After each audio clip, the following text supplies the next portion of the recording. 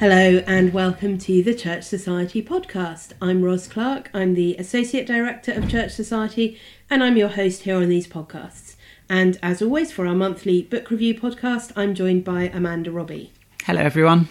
What have we been reading this month, Amanda? We have been reading a large paperback called Faiththeism: Why Christians and Atheists Have More in Common Than You Think, by Krish Kandiah. Yes, it's interesting. It is different from the other books we've previously read in this, in that it is the first trade paperback, I believe is the official title for this size book. And it's not my favourite, I must admit. I find it's big and the text is really big, and I get irritated by books with lots of blank space around the edges. I'm just like, why wouldn't we just have more words? But it is a very popular style of book. It's also a first for us. I don't think we've previously read a book that has been blurbed on the front cover by a presenter of BBC Radio 4's Today programme. No, certainly an innovation, that. Absolutely. And actually, if you look through the list of all the people who have given blurbs, it is quite a wide-ranging and impressive list, isn't it? Yes, there's a wide range of, I think, nearly all Christian people who have endorsed this book, but from a wide range, particularly from public life, Yes. people involved in politics. And the law and academia and research.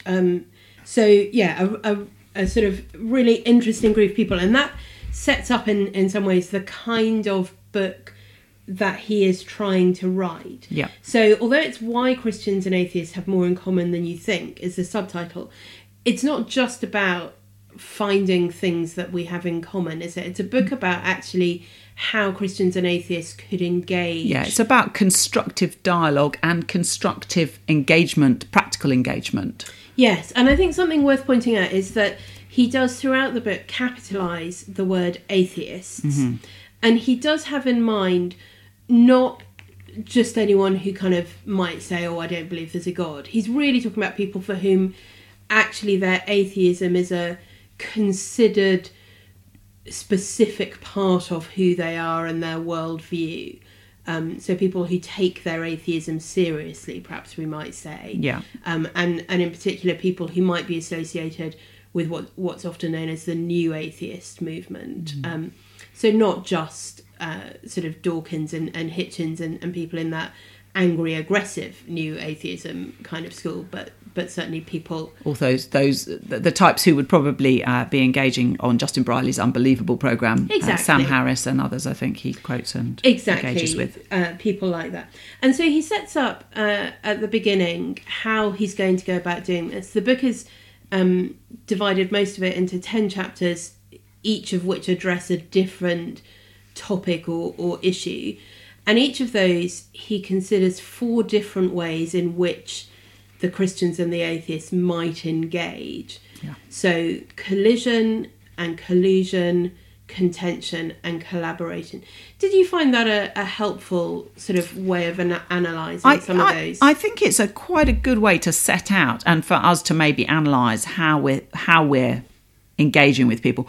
Although I think through the book, those categories weren't necessarily as clear. They maybe sometimes felt a bit forced, because actually what you do, you might collaborate with people, but you might be colluding with them in some way as well. So I think in actual real life terms, that those categories get quite muddy. Yes, teasing those out in the details each time. Some of them, it's a more natural fit than others. So when he's looking at collision, what he's really doing there, I think, is setting up the stereotypes. The stereotype that a Christian has of an atheist and the stereotype that the atheist has of the Christian. So, for example, Christians are boring, might be a stereotype that atheists have. Atheists are fun would be the sort of opposition of that. And he sort of works that through. His chapter titles are all sort of collision summaries of negative about Christians, positive about atheists. Yes, exactly. Christians are judgmental, where atheists are tolerant. I quite enjoyed Christians are Bible bashers, atheists are bus bashers. Yes, very good. Allusion to the whole campaigns on the side of buses a few years ago. Exactly. So having sort of set up what those stereotypes might be in the different chapters, thinking about how they collide, he then thinks about how we collude in that. And that's sort of, there are two different ways of that collusion, I think. One is where we play into those stereotypes. And the other, I think, is often a collusion of silence. Yes, there were quite a few instances where he basically talks about how we just ignore that people are different and try to sort of do our own thing without reference to anyone else. Exactly. So we might just not engage at all with them, or we might engage but never address that issue. Or we might play into the stereotype. And obviously, those kinds of collusion don't move us on from the stereotypes. No. And in many ways, they just reinforce the stereotypes. So then the third way that he talks about interacting is the contention. And here he's really drawing out what the actual differences are. So not the stereotype picture necessarily, but the more nuanced real differences of understanding not of the tweet, but the proper engagement. And yes. There's that sort of going into depth about some of the issues where people do differ. Exactly. But also reminding us that it's okay to have different opinions and different ideas, and we're not going to get anywhere by just attacking one another's. Exactly. We don't either have to do the thing of pretending that it's really the same or simply attacking somebody for thinking differently from us. And so that sort of enables him to kind of move on to that fourth area of collaboration. And actually, by moving to a better understanding of what we each think, how that enables a better conversation. And throughout the book, that does seem to be one of his primary goals, is simply better understanding, better kinds of conversation. And better collaboration, particularly in public life, which is something that Krish is increasingly engaged in himself, with politicians and the wider social sphere of the country, public life in the country. Yeah, so public life, exactly. So politics and broadcasting and journalism and those kind of things, but also in terms of social action. Yeah. So he talks a lot in the book about his own experience in different ways, but he talks about having an experience at university of reading through a gospel with someone who was an atheist and being very challenged about his own response to that, to get more involved in social action. Yeah, and he's brought that into great action in particularly with Home for Good, which is his fostering adoption campaign. Yeah, so one of the things that I think is very striking throughout the book, certainly was very striking to me as I read it, was this is somebody writing from experience. This is not a theoretical book for Krish in terms of how might one have better conversations with atheists. He is actually having conversations with atheists in a lot of different circumstances. Yes. If I can find the page where I made a note of this, because I was really struck. Here we are. He talks about being a member of the Standing Committee for Religion and Ethics at the BBC, in his work with social workers, working with journalists, working with teachers who are struggling to teach about faith as part of the national curriculum, working with aid and development charities, and working with the Home Office. He has a charity that he's founded working with refugee children, and has worked with the Home Office with that, with politicians and with medical professionals. But also in other places he talks about just with his neighbours, with a book group that he's involved in, of people who his own family are from different faith groups himself, so he's very much always been living in that multicultural and different beliefs network. Yeah, so his own family are from a different faith backgrounds, and exactly, yes, and actually not just his biological family. So he grew up in a Hindu family, but also as a foster carer. Yes. He says, our family regularly welcomes foster children from Muslim, Hindu, Christian, and atheist backgrounds into our home. So this is real stuff. For him. This is kind of on a day-to-day basis. How do I have better conversations with all of these people who have their own ideas about what Christians might think and might be like, and how do I engage with that and get past those prejudices and move forward? And you can see how when you're working in those kind of contexts, it is really important not just for us to have a better understanding of how we might be perceived by atheists, but also to have a better understanding of where they are coming from in order to move those conversations forward in a positive sort of way. So that's what the book is setting out to do. Do we think this is a book which is fair to atheists? So I think he is hoping, as he's writing this, that this might be a book that you could give to somebody who is an atheist and maybe talk through it with them rather than just kind of handing it over saying, look, read this, to help them understand things too. And so he is trying to not just set out this is where as Christians we're coming from in these things, but also to try and understand and represent fairly. And obviously he has engaged a lot with atheist people, and I think he does make a fair argument. Although we are Christians, he's a Christian. So I don't, and it's most of the people who've blurbed the book, who've endorsed the book, are Christians. So I'm not sure what his atheist friends would think. One of the things he says later in the book is that he's in a book group with Christians and atheists, and I wonder if his book group has read this and what his atheist friends would say. Yes, I think that's right. I mean, I think, I have a good number of friends who are not Christians, and many of whom would strongly identify as atheists. And there were one or two moments when I slightly cringed on their behalf.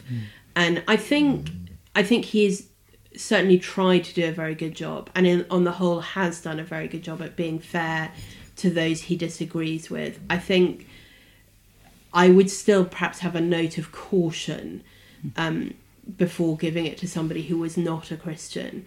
But that's not to say I think I wouldn't ever do that. I think there are circumstances I could imagine doing that and saying, why don't we read this together and see if it helps us understand each other better? Yeah, and a chapter at a time, particularly because it has some very excellent questions at the end of each chapter about helping people to dig out why they believe what they believe and where they're coming from. I thought it would make a very good discussion book. Yes, I agree. I think there's a lot of things. It was interesting. So as I was reading it, the first few chapters, I did think, gosh, I don't really know where we're going to go for the rest of the book. Are there really, 250 pages worth in this? But actually, there are, and there are a good. Each chapter has a really good sort of worthwhile subject to think about, and is different, and is kind of actually. Yeah, this is another issue as well. It was very thought-provoking and stimulating to read, I felt. I agree. So thought-provoking, stimulating. Why do we need this book? It's not really an apologetic book. It's not really a defence of being Christian, although there are some chapters which feel a bit like that. I think it is good for Christians to read, to actually following on from reading Graciousness last month, that to remind Christians of how to engage graciously, particularly with those who would take an atheist line, because it's very easy to set ourselves up on that collision course rather than learning to listen properly. Yes, and I think that a lot of this is about learning to listen and actually move beyond the stereotype, and therefore that means not assuming that the person who calls themselves an atheist thinks and believes all the things that other people who call themselves and atheists not avoiding those difficult conversations, which is it's so easy to just smile and nod when something more tricky raises its head, because we don't want to collide with people, so we don't want to upset them, and we sort of do this, what he calls colluding, and avoid those conversations. But that's not really good for our relationship. I think I can't remember where he talks about it. He talks about basically you don't get deep relationships if you don't really share what you truly believe. No, and I think that's right. And I think that is a really telling comment on what a lot of our society is like today. People talk about loneliness and lack of community and all of those things. And I think a lot of that is, even when people know a lot of people, they only have shallow conversations with them. And the ability to have a meaningful conversation about stuff which is important, whether you agree or disagree about it, is something that people find very difficult and very uncomfortable. He talks very well in the chapter on sort of Christians are judgmental, atheists are tolerant, chapter 3, on basically tolerance is not love. And so we can just ignore the things that we disagree with people about and never address it. And then actually we end up in some sort of relational withdrawal. And I thought that was really helpful to think about. Yes, very much so. He speaks about love is the hospitality that welcomes others up close and personal. Yeah, some really lovely thoughts there about what it means to truly love other people. So a challenge for Christians who are called to love. And that doesn't necessarily mean smiling and nodding when they say something we disagree about, or smiling and shaking our heads, but actually engaging in a deeper level. Yeah, and actually that is scary, and that does feel very vulnerable, and it does feel risky in a friendship or family situation where you aren't confident how that will be received. But certainly my experience is when and if you can find a way to have those conversations, your relationship does get transformed and become much deeper. And my experience has been that often it's easier to have some of those deep and serious conversations online than face to face. And there are other issues in developing serious and meaningful relationships online, but sometimes for those really hard subjects, when it seems like there might be disagreement, people are more willing to do that when they don't have to look you in the eye. Yes, and maybe to do it in written form rather than spoken form, where you can prepare it more carefully. Exactly, and you don't have to respond in the moment. Yeah. You can go away and think. You can go away and think, or you don't have to respond at all. Yeah. You can just say, no, I'm done with this conversation, and just knowing you've got that freedom maybe then helps people to actually say more than they otherwise might have done. You mentioned a few minutes ago, Amanda, that you felt it followed on really nicely from last month's book on graciousness, and I just had a little quote that I thought was very helpful on that. He talks about, instead of trying to discredit the beliefs others hold by speaking to one another with condescension, disrespect, or dismissive sarcasm, or by not speaking to one another at all, there is an alternative way forward, the possibility of striving together towards the truth. And I think that is one of the fundamental things that makes this whole exercise possible, that serious atheists and serious Christians both are genuinely concerned for the truth. Yeah. And we ought not to feel vulnerable about that. If what we believe is true, it will hold up to any level of scrutiny. And if it doesn't, then I don't want to believe it. Yeah. And so I think, once you can find that kind of common ground that says, I am really interested in wanting to, I believe what I believe because I think it's true, but I'm interested in wanting to discover the truth. That sets up a tone for a whole discussion in a very different way. Yeah.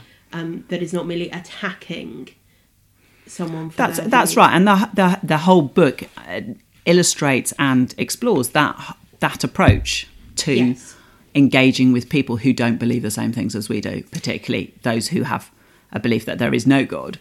But actually, I think it also equips us for engaging with people of other faiths, with the same sort of approach. I think that's right. I mean, I don't think you do either, come across all that many people in real life who are this kind convinced of new atheist. No, I think Krish's engagement in the public sphere in that journalists and politicians, that sort of sphere is more.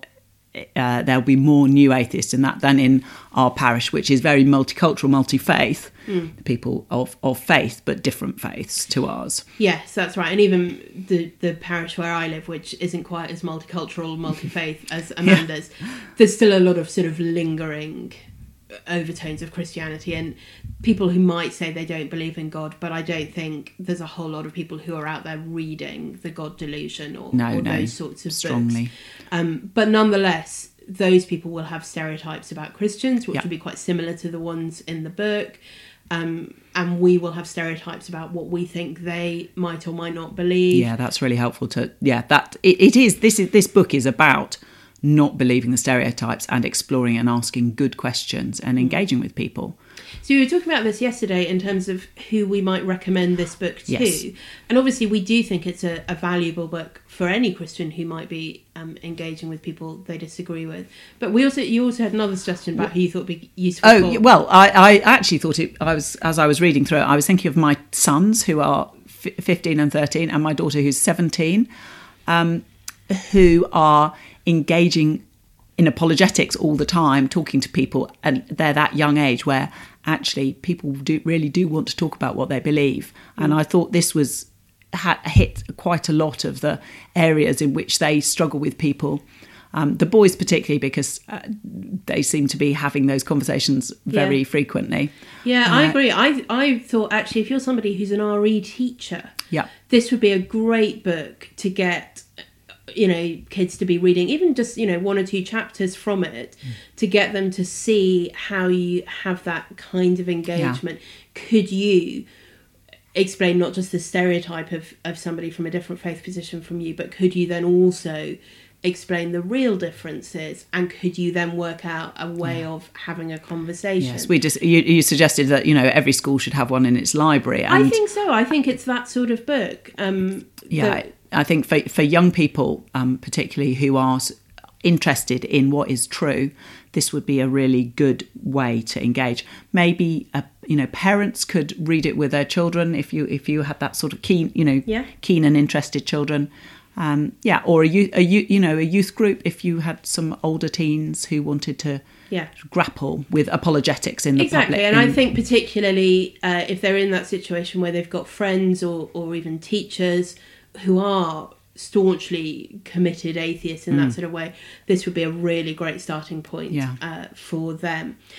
I had some questions. I mean, in general, I think it's a really helpful book, and I'm really glad we read it. I think I have a question about where it's going and what Chris is hoping to achieve with it. So he does have a conclusion at the end, which is only a short little conclusion. So he sort of has an I have a dream speech, which, I mean, I sort of didn't love the I have a dream knockoff speech anyway. But I also have some queries about what it is he's dreaming of and hoping for. So the goal of the book is better conversations. What does he seem to? What do we think he thinks those better conversations will accomplish? Yeah, I think he is looking at a better world together, doing good together. And although that's a great aim, as Christians, the best good you can do for someone is to lead them to Christ.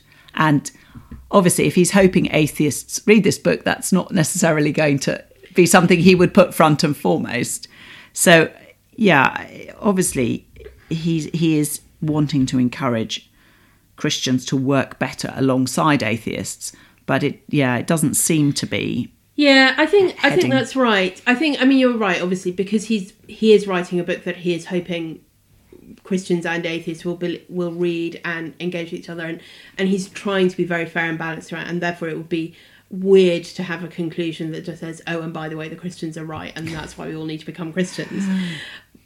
I was concerned just some of the things that he mentions here. I have a dream that, motivated by our common mortality, we will build a world safe for diversity, because although we may not all believe in life after death, we all believe in life before death. And that's true. I am unconvinced that simply having better frameworks for conversations with atheists will be able to accomplish a dream of a world that is safe for diversity. Because I fundamentally think that although many of the atheists I know, I mean, all of the atheists I know are lovely and good and kind people, I just don't think that atheism creates that world.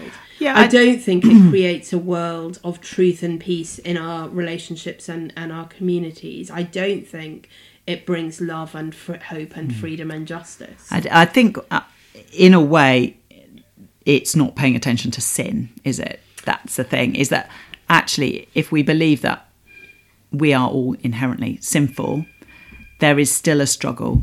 We might dream about something better, but actually we have to be realistic about where it's achieved. Yes, I think that's right. And there's a confidence in humanity here, which strikes me as more humanist than Christian, if one were really pushing it hard. And I don't want to say I think Chris thinks that. No. And I'm conscious of the context in which he's writing, the audience he's writing, but I think perhaps he does have slightly more confidence in this project and what it might accomplish than I do. And that was my nervousness. Yes, I guess, I do think there is work to be done on this project that he has for Christians. If we call Christians to be better at these conversations, that is, I think that the Lord wants us to be better at these conversations. I agree. Whether he can be effectively calling atheists to be better at these conversations is a different question. Yes, yes, and it will be.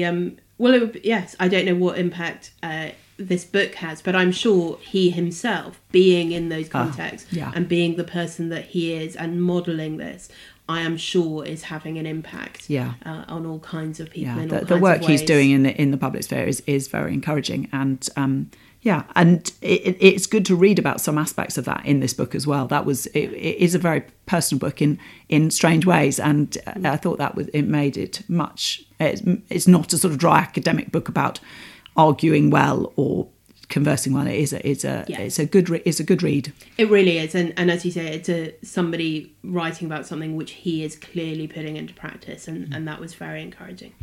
Next month, in our book review slot, we are having what is now our annual Christmas gift guide. So we will be surveying a number of new releases for both adults and children, for Christians, and things you might give to people who are not Christians. It will be going out mid-November, so we will also have a couple of Advent recommendations. So do tune in again for that. Looking forward to it.